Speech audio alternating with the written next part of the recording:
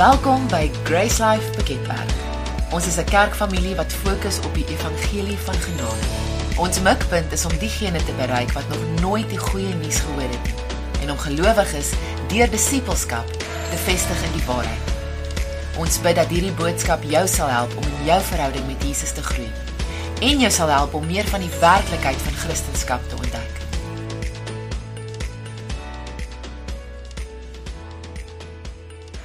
Ons is besig met vreesloos, nê? Nou wat vrees doen is, dit steel by ons. Dit steel ons hoop, dit steel ons vreugde, dit steel ons passie, ons visie. Dit steel ons energie, nê? Nou as vrees al daai dinge doen, en dit is nie God wat vrees bring nie, want hy is die teenoorgestelde van vrees. God is liefde. So as God nie vrees bring nie, en hy is die teenoorgestelde van vrees, hoekom moet ons 'n slaaf van vrees wees? Hoekom moet ons neerbuig vir dit, en net go with the flow? So ek wil vandag vir julle my storie vertel, en daar's 'n paar kere wat ek gaan stop en waar ek ietsie gaan sê, en ek wil regtig hê, jy moet nie net luister vir, dis Lizé-Marie se storie, en dis nou interessant, en dis mooi. Nee, wat kan jy vir jou daaruit vat? Want ons iets baie spesifiek wat die Here vir jou wil sê, wat hy net vir jou kan sê op die manier wat jy dit gaan ontvang. En 'n vreeslose lewe begin by die ontdekking van die ware liefde wat God vir jou het, persoonlik. Dit is waar vreeslose lewe begin. My storie, ek het 2 broers, een is ouer, een is jonger, en ek het 'n wonderlike ma en 'n pa. En die ding wat ons gesin anders gemaak het, is ander gesinne, is dat my jongste boetie is verstandelik gestrem. En hy het ook baie autisme in hom, en baie ander goedjies ook. En dit was maar 'n interessante grootword tyd vir my gewees. En weet julle, ek kan die grootste lof van my ouers praat, want maak nie saak wat ons gefeis het nie. Hulle was ons grootste ondersteuners. Hulle het alles gegee met alles wat hulle gehad het op daardie tyd, en ek was heeltyd bewus daarvan. Maar weet julle wat so wonderlik soos by ouers was, is selfs ons feilbaar, en ons dinge wat op ons pad kom, wat ons nie kan beheer nie. Daar's dinge wat op my ouers se pad gekom het, wat hulle nie kon beheer nie, en ons moes nou maar net deur dit fight, né? So, met my jonger boetie, verstandelik gestrem, die ander uitdaging wat nogals bietjie ingekom het met dit, is dat hy was op medikasie gewees, maar omdat hy kan nie praat nie, hy het eintlik maar 24/7 sorg nodig, het die dokters nie altyd lekker geweet watter medikasie vir hom die regtes is nie. So hulle het maar baie so ge-chop and change en gekyk, werk hierdie nie, so daar was maar 'n bietjie trial and error. En wat dit het gevolg gehad het, is baie keer aggressiwiteit in hom, wat in fisies oorgekom het, en dan ook epileptiese aanvalle. Ek gaan nie so baie van dit nie, maar daar was van dit gewees. En die een wat ek regtig net wil deel, is ek onthou ek was so 13, 14 jaar oud gewees, en my boetie is so 3 jaar jonger as ek. En hy was seker op die dak gewees, en net ek en my ma was by die huis, en ons het die matras daar in die TV-kamer neergelê, dat hy bietjie kan lê en rus, maar dat ons ook heeltyd naby hom is, dat as hy iets nodig het, dan is ons daar, kan ons hom help. En ek was net vir 1 oomblik gou badkamer toe, my ma het vinnig iets in die kamer gaan haal, en so ons terugkom, toe lê my boetie daar, en hy moes 'n aanval gekry het, en opgebring, en hy het begin om te versmoor in sy opbrengs. En in daai situasie, as daai krisisse kom, dan moet mens vinnig spring, en my ma was nogals amazing. Ons het hom opgetel in die kar gelaai, hy het nie asem gehaal nie. Ek was 13, 14 jaar oud, ek moet my boetie vashou. Hy is die dooie gewig, hy is al blou, hy haal nie asem nie. So die eerste ding wat in my kop gekom het die hele tyd, oor en oor en oor, en ek het so vir my ma gesê, dis tog wat ek tot vandag toe onthou. Terwyl sy jaag deur die rooi robotte. Maar, dit is klaar te laat, hy is klaar dood. Dit is wat ek ervaar het op daai oomblik. Maar weet julle, my ma het alles so amazing hanteer, ons het dit net gemaak.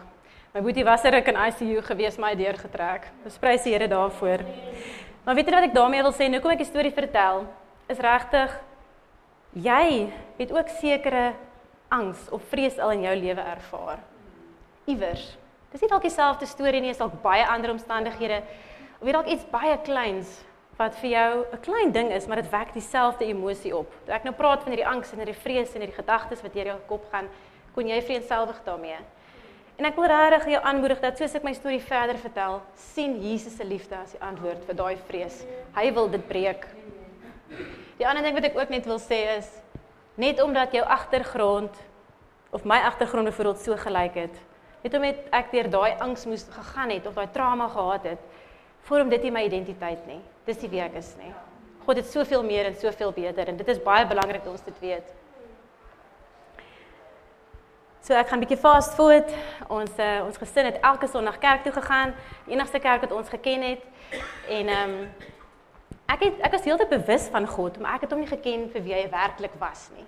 Ek het nie die ware God geken, sy onfeilbare liefde, sy hart, sy karakter nie. Maar ek het geweet God is lief vir my, ek weet hy het Jesus gestuur om vir my sondes te sterf, maar ek het saam met dit die boodskap ontvang dat jy moet werk vir God se liefde. Okay? Jou dade is baie belangrik. So ja, Jesus het vir jou gesterf, maar jy moet heilig leef nou, né? So met die bietjie wat ek geweet het en die beskermdheid wat ek deeltyd ontvang het van die Here wanneer dit moeilike tye was en ek in my kamer ingegaan het en ek vir die Here gesê het, okay Here, is nou 'n bietjie chaos in die huis. Dis nou ek en u het ek dagboek gehou en ek het met die Here gesels en ek het regtig in daai tye maar baie soekend op die Here reageer. Soos Here, wie is u werklik?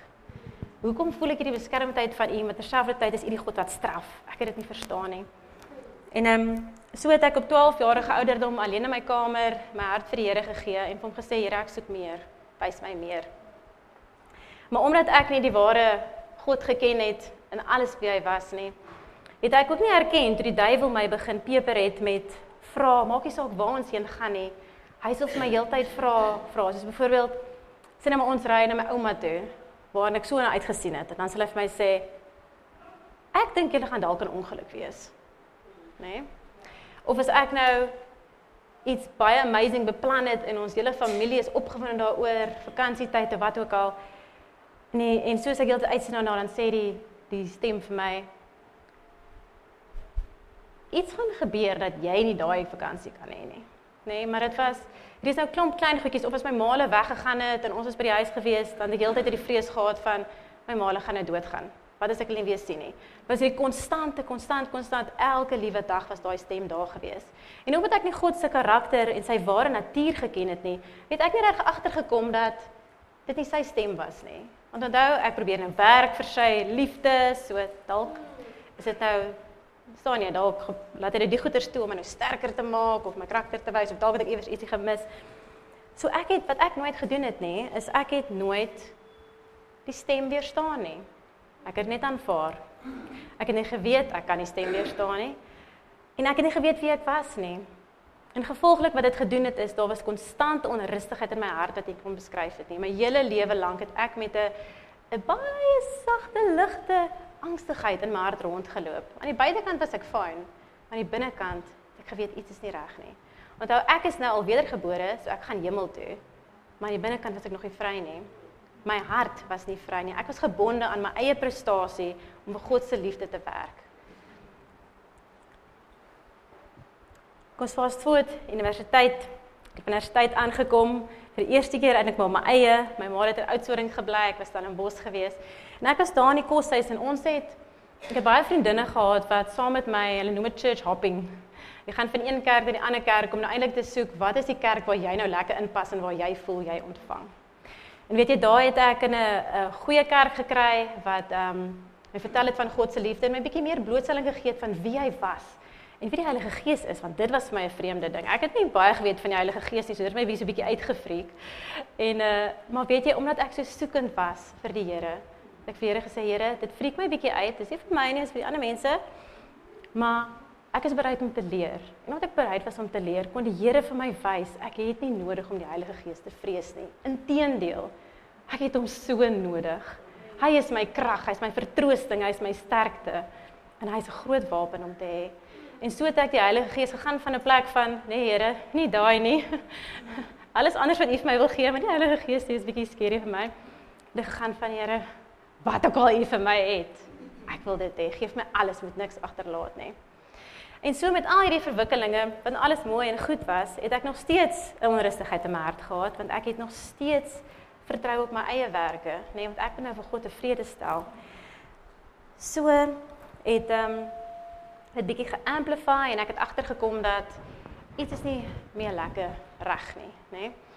En al my kinderjare se trauma en dinge wat ek deur is, het eintlik maar bietjie begin by mekaar kom.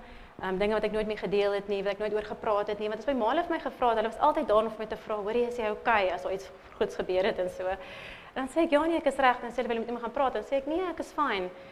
Maar ek het dit gesê, want ek het regtig gedink, ek is fyn. Nee, dit is my normal, ek het niks anders geken nie. So op universiteit, toe al hierdie goeders nou by mekaar uitkom, het dit nou alles so gesnowball, dat ek in depressie ingegaan het. En iemand het my voorgestel om sielkundige te gaan sien. En ek gaan toe na 'n sielkundige toe wat gespesialiseer het in families wat gestremde kinders as deel van die gesin het, nê? En ek gaan so intoe en ek weet nie veel van 'n sielkundige nie, so in my kop weet ek net hulle moet jou help. So ek dink jy vertel jou storie en dan sê hulle nou hulle jou gaan help, okay? So ek raak gaan sit en hy het my gesê, okay, vertel vir jou storie. En ek het alles vertel. Ek het niks teruggehou nie. The good, the bad and the ugly, hy het dit gehoor, nê. En op 'n stadium toe kyk ek sy gesig so en toe maak hy my 'n bietjie bang. Want toe kyk hy my so en hy's net soos hierdie ernstige strak gesig. En die eerste ding wat hy vir my sê toe ek nou uiteindelik klaar gepraat het, ek het net gegaan. Toe sê hy vir my, ek is baie bekommerd oor jou. En ek is soos, ja, sielkundige sê dit vir my. Wat moet ek nou daarvan maak? En hy sê dit vir my en hy sê vir my, weet jy, as jy uitgaan, dan gaan jy dadelik die psigiater bel, gaan sy nommer vir jou gee en jy gaan afspraak maak om jou te kan help. En ook voor jy uitgaan, gaan jy 'n afspraak maak by my weer, maar ek is nou met verlof volgende week, so ek gaan nie volgende week kan sien nie. Maar dit is my so belangrik dat ek van jou hoor, dat jy vir my in die week wat ek nie is nie, en jy my nie kan sien nie, dat jy vir my e-pos stuur, en vir my sê hoe dit gaan. Okay? Maar hy line dit so op. En ek sê, okay, is reg, en my hele wêreld het nou geskit, want ek het gegaan van Lizé-Marie na 'n professionele persoon wat sopas my 'n diagnose gegee het, van wat nou als fout is met my. Okay? En ek het koshuis toe gegaan en ek het 'n vriendin gehad wat saam in die kerk was. Sy was amazing geweest. Elrien was haar naam, 'n mentor. Toe ek by daai kerk aangesluit het, hulle van die oomblik wat ek eerste jaar is daar aangesluit het hulle half mense vir jou gegee wat hulle noem dit half disipelskap ook, wat saam met jou 'n pad gestap het en jou eintlik maar geleer het in die woord en hulle sal almal gedebatteer oor die woord en wat sê hierdie skrif en wat sê daai skrif en ek en sy het 'n baie goeie verhouding gehad. En sy is die eerste persoon na wie ek toe gegaan het om nou vir haar die nuus te gee van die sielkundige. En sy luister net heeltyd en ek onthou na die tyd het ek gegaan, ek het bietjie gaan lê of net alles geprosesseer en dit was eintlik op 'n naweek geweest want ek het die Vrydag die sielkundige gesien. So daar was nog 'n hele naweek met verloop voordat ek by die psigiater kon bel en al daai dinge. En ek onthou ek het bietjie gaan lê en toe ek nou so lê, toe hoor ek so 'n paar ure daarna so klop aan die deur. En hier staan Elrien voor my koshuiskamer deur. Maar sy lyk nervous, né? En die eerste ding wat toe in my kop gaan is die regte ding, presies nou wat dit was. En dit is dat sy voel iets moet sy vir my kom sê. Sy's baie nervous oor hoe ek daarop gaan reageer. Wat fair enough was, want ek was nogal so 'n bietjie van 'n opinionated persoon. En mense het geweet waar ek staan, waar hulle staan met my. Toe wat toe gebeur het is, sy het ingekom en sy lyk super nervous en ek sê vir haar toe, wat is dit? En sy sê nee, sy het iets op haar wat sy vir my moet sê en sy kan dit nie net los nie. En ek sê ja, en sy sê vir my, die Here het net vir my gesê, hy wil jou genees. Jy hoef nie meer saam te leef nie. En soos enige persoon wat al depressie gehad het, sal kan beamoen, jou eerste reaksie op so iets is, jy sal al offended, dat iemand nou dit sou sê, want jy verstaan hulle hart, maar eintlik verstaan hulle regtig hoe diep al daai seer en hoe diep al daai dinge is nie, né? So jou outomatiese reaksie is ja, jou hart is so mooi, maar jy verstaan nie, né? En jy voel jy's alleen, niemand verstaan jou nie, daai tipe van ding. En dis regtig wat ek deurgegaan het en Elrien is dit baie mooi hanteer, maar dit is so dit gegaan het.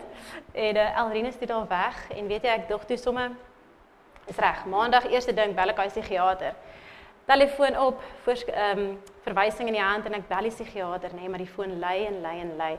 Maar soos ek so staan en bel, nee, hoe langer die foon lei, hoe meer onrustig raak my hart. En dit is so gewees op 'n punt later, wat ek net soos die foon neergesit het en ek is soos, wat gaan aan? En ek was soos, heel, wat op dese aarde? En ek hoor net, hoe sê die Here vir my, jy het nie meer 'n psigiater nodig nie. Ek het jou reeds genees. En ek hoor hom, maar ek antwoord nie, want dit is nou baie om te prosesseer, wat gaan nou hier aan, né? En ek dink toe, okay, fine, daai het nie gewerk nie, ek sal dit later weer probeer, ek gaan nou die e-pos skryf. Nou, ek het nie baie skills nie, né? Kom ons wees nou gou eerlik met mekaar. maar een van die dinge wat ek nogals van hou om te doen en wat ek nogals weet ek goed in is om te skryf. Ek love skryf. Ek kan enigiets skryf, né? So toe daai e-mail nou moes gebeur het, toe ek net sê, yes, ek doen 'n e-mail, né? Dat ek daai dag nie een sin ordentlik kon skryf nie. Maak nie saak hoe hard ek probeer nie, die woorde wil nie kom nie, die sinne maak nie sin nie, dit is een groot frustrasie gewees en ek het net weggestap en ek is soos later, ek kan nie nou nie. En maar wat dan daai stemmetjie in die aand?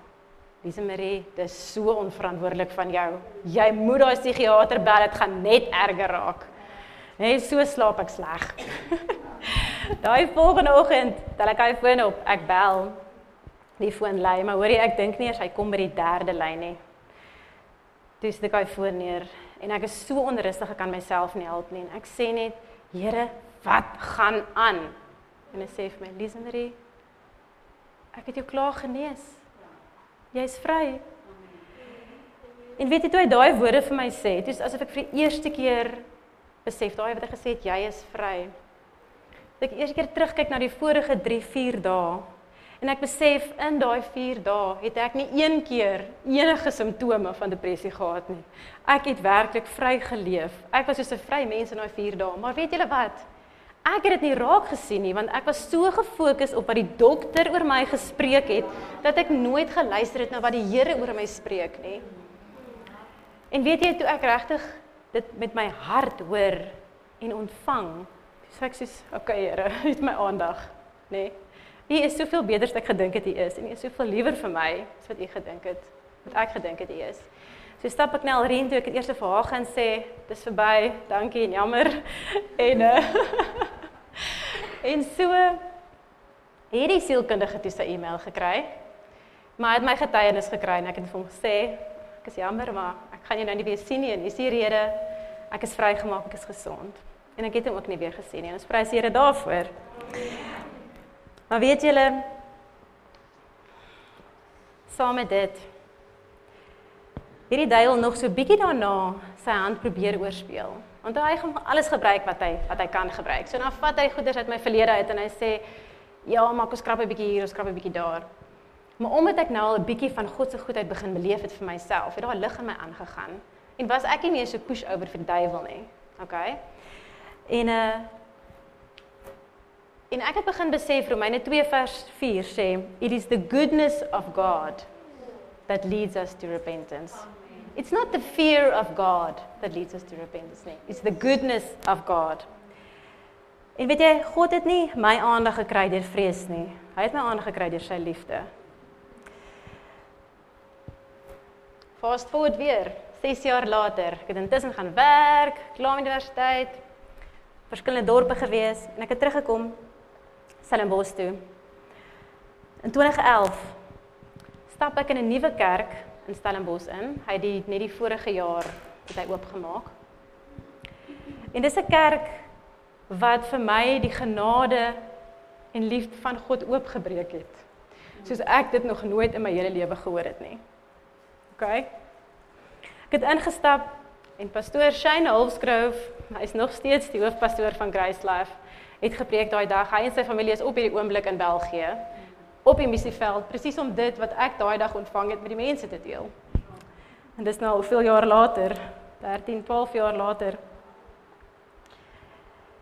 En weet jy, die manier wat hy 'n preek gedoen het, jy sit en luister na hom, nee, maar hy het baie min van sy eie woorde gebruik. Hy het die verse gebruik om mekaar te verduidelik, soos die woord eintlik maar in mekaar gesit is, nee. Dat ek al uitstap 15 tot 20 verse in my notaboek. Nee, jy skryf vir 'n val, jy wil niks mis nie, nee. Maar daai vers, die een vers, vertel ek die ander vers, vertel ek die ander vers, vertel ek die ander vers, en oral pop God se liefde uit, en onverdiende guns, soos ek het nog nooit ontvang het, nee. Nee, dat het my regtig soos 'n amper soos 'n beker koue water geslaan het, dat dit het nooit gegaan oor my werke nie, maar alles oor Jesus se. Al was ek vir 14 jaar lank 'n Christen, was ek nooit regtig vry nie. Ek was gebonde aan my werke wat ek vir die Here wou doen, sodat hy my kon aanvaar. Maar toe ek daar was, het ek vir die eerste keer geweet, hier hoor ek nie iemand sy opinie oor die Bybel nie. Hier hoor ek wat God self gesê het, net so. En dit is regtig, hulle die vers genoem, Johannes 8 vers 32. Jy sal die waarheid ken en die waarheid sal jou vrymaak. So in 2011 het ek geleer, dit gaan nie oor wat ek alles vir God doen nie, maar oor wat hy alles vir my gedoen het. God het my nie lief op grond van wat ek doen of nie doen nie. Hy het my lief omdat hy liefde is. Wat ek doen of nie doen, het niks daarmee uit te waai nie. Ek is nie op grond van my werke gered nie, maar deur sy genade alleen. My werke en jou werke sal nooit, ooit goed genoeg wees om die heiligheid van God te kan staan nie. Almal van ons kom tekort. Dit is hoekom Jesus moes kom. Hy moes God se heiligheid vir ons kom bring. Ons sonde vat en sy heiligheid vir ons kom gee, sodat ons in die teenwoordigheid van die Here kan wees en verhouding met hom kon hê. Daar's geen ander manier nie. Dit was eers 'n bittere pil vir my om te sluk, dat ek nou nie met meriete in die koninkryk ingekom het nie, né? Soos almal van ons. Nie een persoon is in die hemel as gevolg van meriete nie. Dis nou 'n bittere pil om te sluk, want op hoërskool was ek holier than thou, nie vir die mense nie. My verhouding met die Here, ek wil seker maak, God aanvaar my en hy hou aan om my te aanvaar. Hy wil hom tevrede stel. Dit het soveel onnodige druk op my gesit. En dit was daai onrustigheid, saam met daai stemmetjie van die vyand, wat lekker daarop gery het, né? Efesiërs 2 vers 8 tot 9. Want uit genade is julle gered, deur die geloof, en dit nie uit julleself nie. Dit is die gawe van God. Nie uit werke nie, sodat niemand mag roem nie. Hoe het ons hom ontvang? Deur genade. Weet julle wat is genade? Dis onverdiende guns. Niks wat jy doen, kan dit verdien wat hy vir jou kom gee het nie. Dis onverdiend. Dis sy liefde. So ons het Jesus ontvang uit genade en deur geloof. Dis wat daai vers gesê het, wat ek net gelees het, né? Kolossense 2 vers 6 tot 7. Soos julle dan Christus Jesus die Here aangeneem het, wandel so in hom. Hoe het ons hom aangeneem? Met ons werke? Sy genade alleen en ons geloof in sy genade vir ons.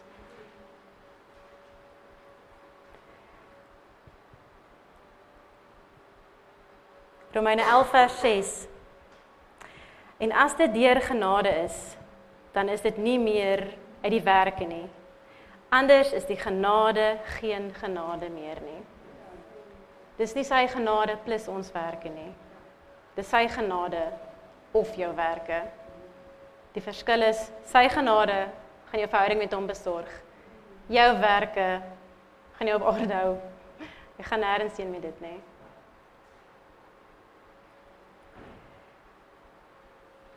Die disippels het vir Jesus gevra in Johannes 6 vers 28 tot 29. Toe vra hulle hom, wat moet ons doen om die werke van God te volbring?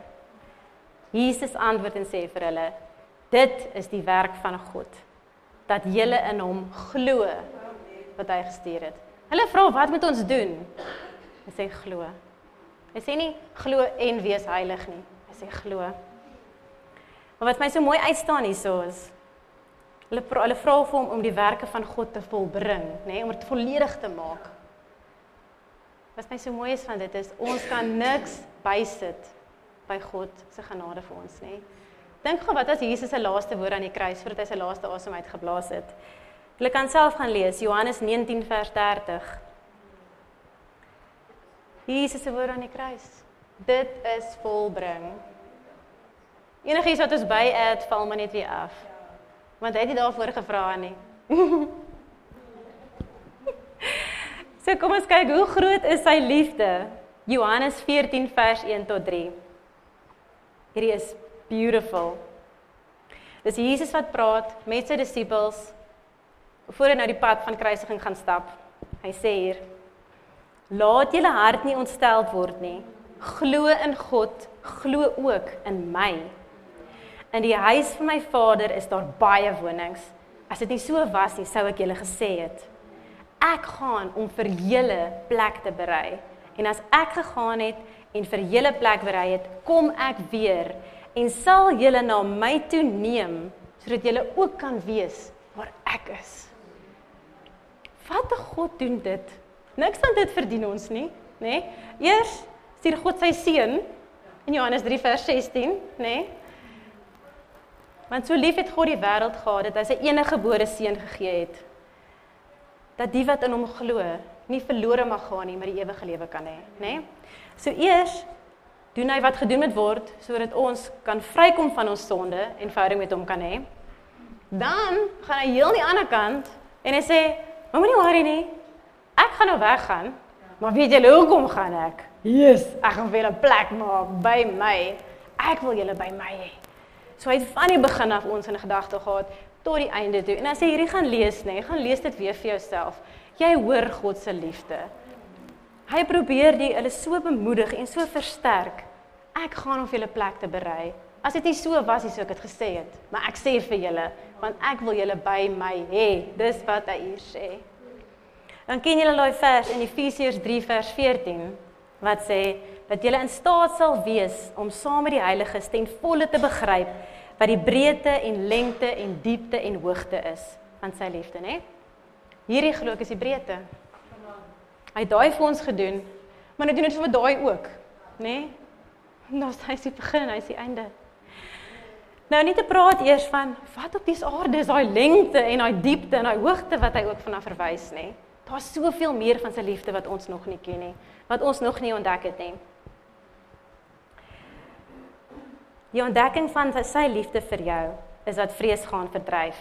1 Johannes 4 vers 18. Daar is geen vrees in die liefde nie, maar die volmaakte liefde dryf die vrees buite.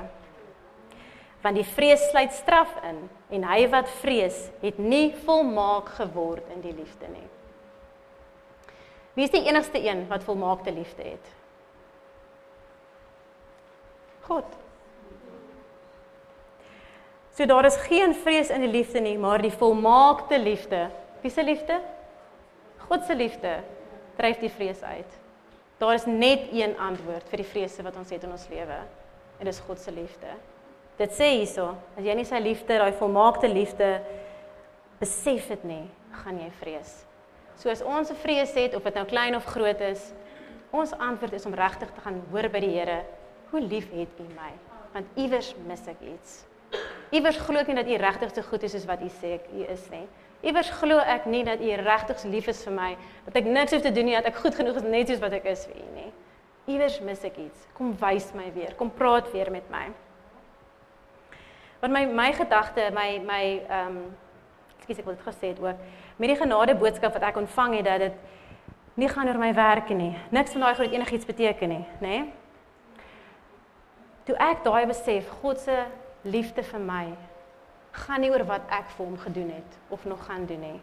Toe daai penny drop in my hart, né?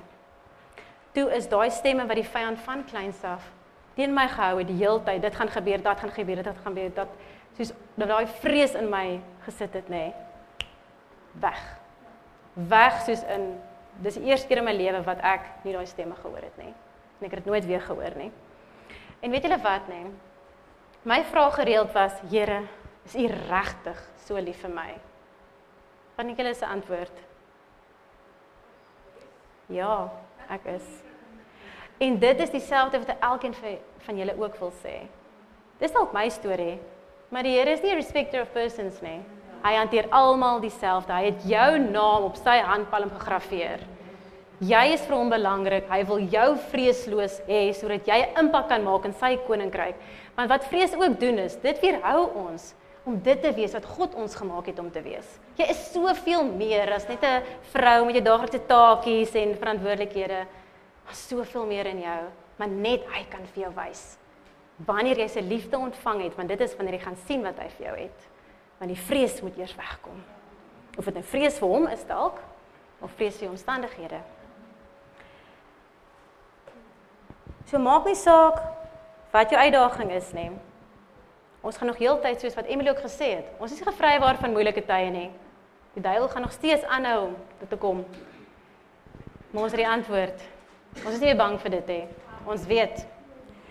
En ek gaan hiermee afsluit. Ek het nou een spesifieke oggend, was ek so oorweldig met emosie. Dit is nou so 'n paar jaar terug. Ek het babietjies in die huis gehad. My babietjies het nie gehou van slaap nie, so baie min geslaap.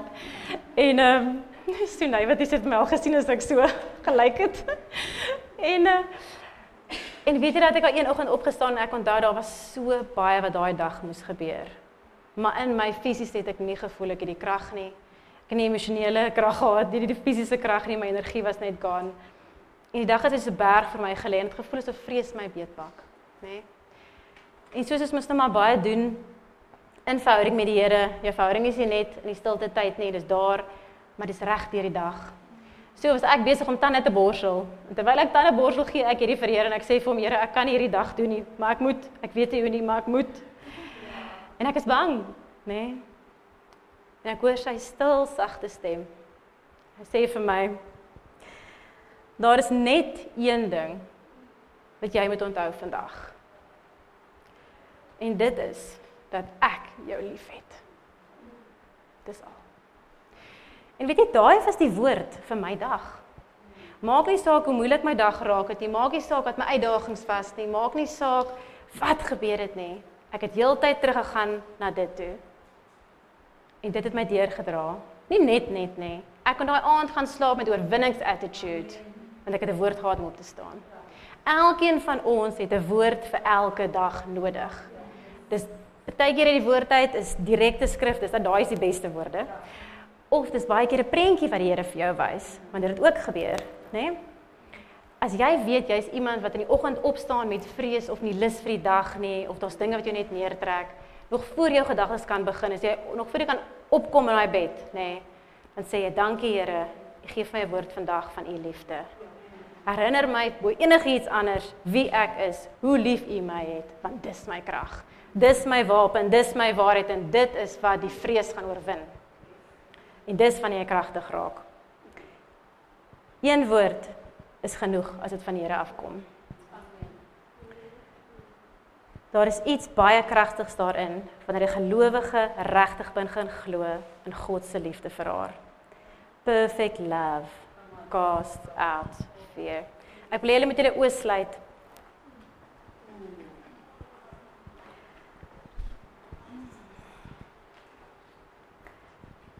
En ek wil regtig hê dat jy moet gaan dink oor wat alles gesê is, die skrifte wat gelees is, die getuienisse wat gedeel word vandag.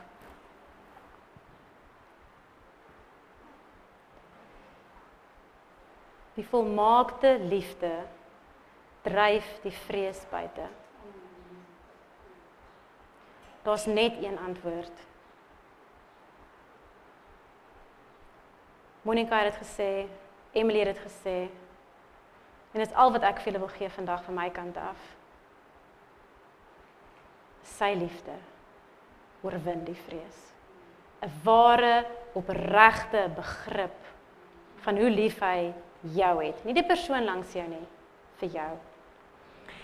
En soos ek voorberei het, ek net hierdie vers op my hart gehad vir iemand. Jesaja 41 vers 9 tot 10. Ek gaan nie die hele vers lees nie, maar daar is een spesifieke deel wat vir my uitgestaan het en ek gaan hom sê. Dis God wat hier praat en hy sê, I have chosen you and have not cast you away. Iemand hier voel verwerp deur God se liefde of genade, want jy voel nie goed genoeg nie. Wat ook al die rede mag wees. En God sê, dis 'n leuen van die vyand. Ek het jou geroep, en niks en niemand gaan my keuse oor jou verander nie. Nie eers jouself nie. My liefde is sterker as dit. Ek het vir jou gesterf nog voordat jy iets vir my kon doen. Niks verander dit nie. Ek het nie nou 'n ander verwagting van jou nie. Soos jy my liefde ontdek, gaan jy outomaties alles leef wat ek is. Jy gaan outomaties 'n vrug dra. Dit gaan nie iets wees wat jy moet produseer nie. Dit gaan net outomaties kom. En jy gaan sien, wow, wat het gebeur. Jesus se liefde vir jou. Dankie Here vir die liefde, dankie vir die krag en die waarheid Here, wat die kragtigste wapen is wat ons kan kry. Dankie Here dat dit U waarheid is. Net die waarheid nie. Die waarheid wat ons ken, dis belangrik dat ons dit ken. Dit gaan ons vrymaak. Dankie Here dat ons nie sal settle vir die aanvalle van die vyand en maar nie dink, dis nou maar ons normaal en dit is nou maar dit is nie. U het soveel meer en soveel beter.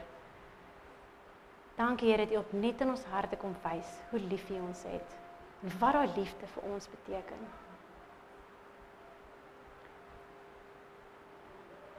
Dankie Jesus. Dankie Jesus.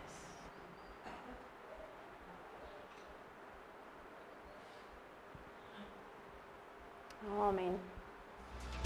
Amen.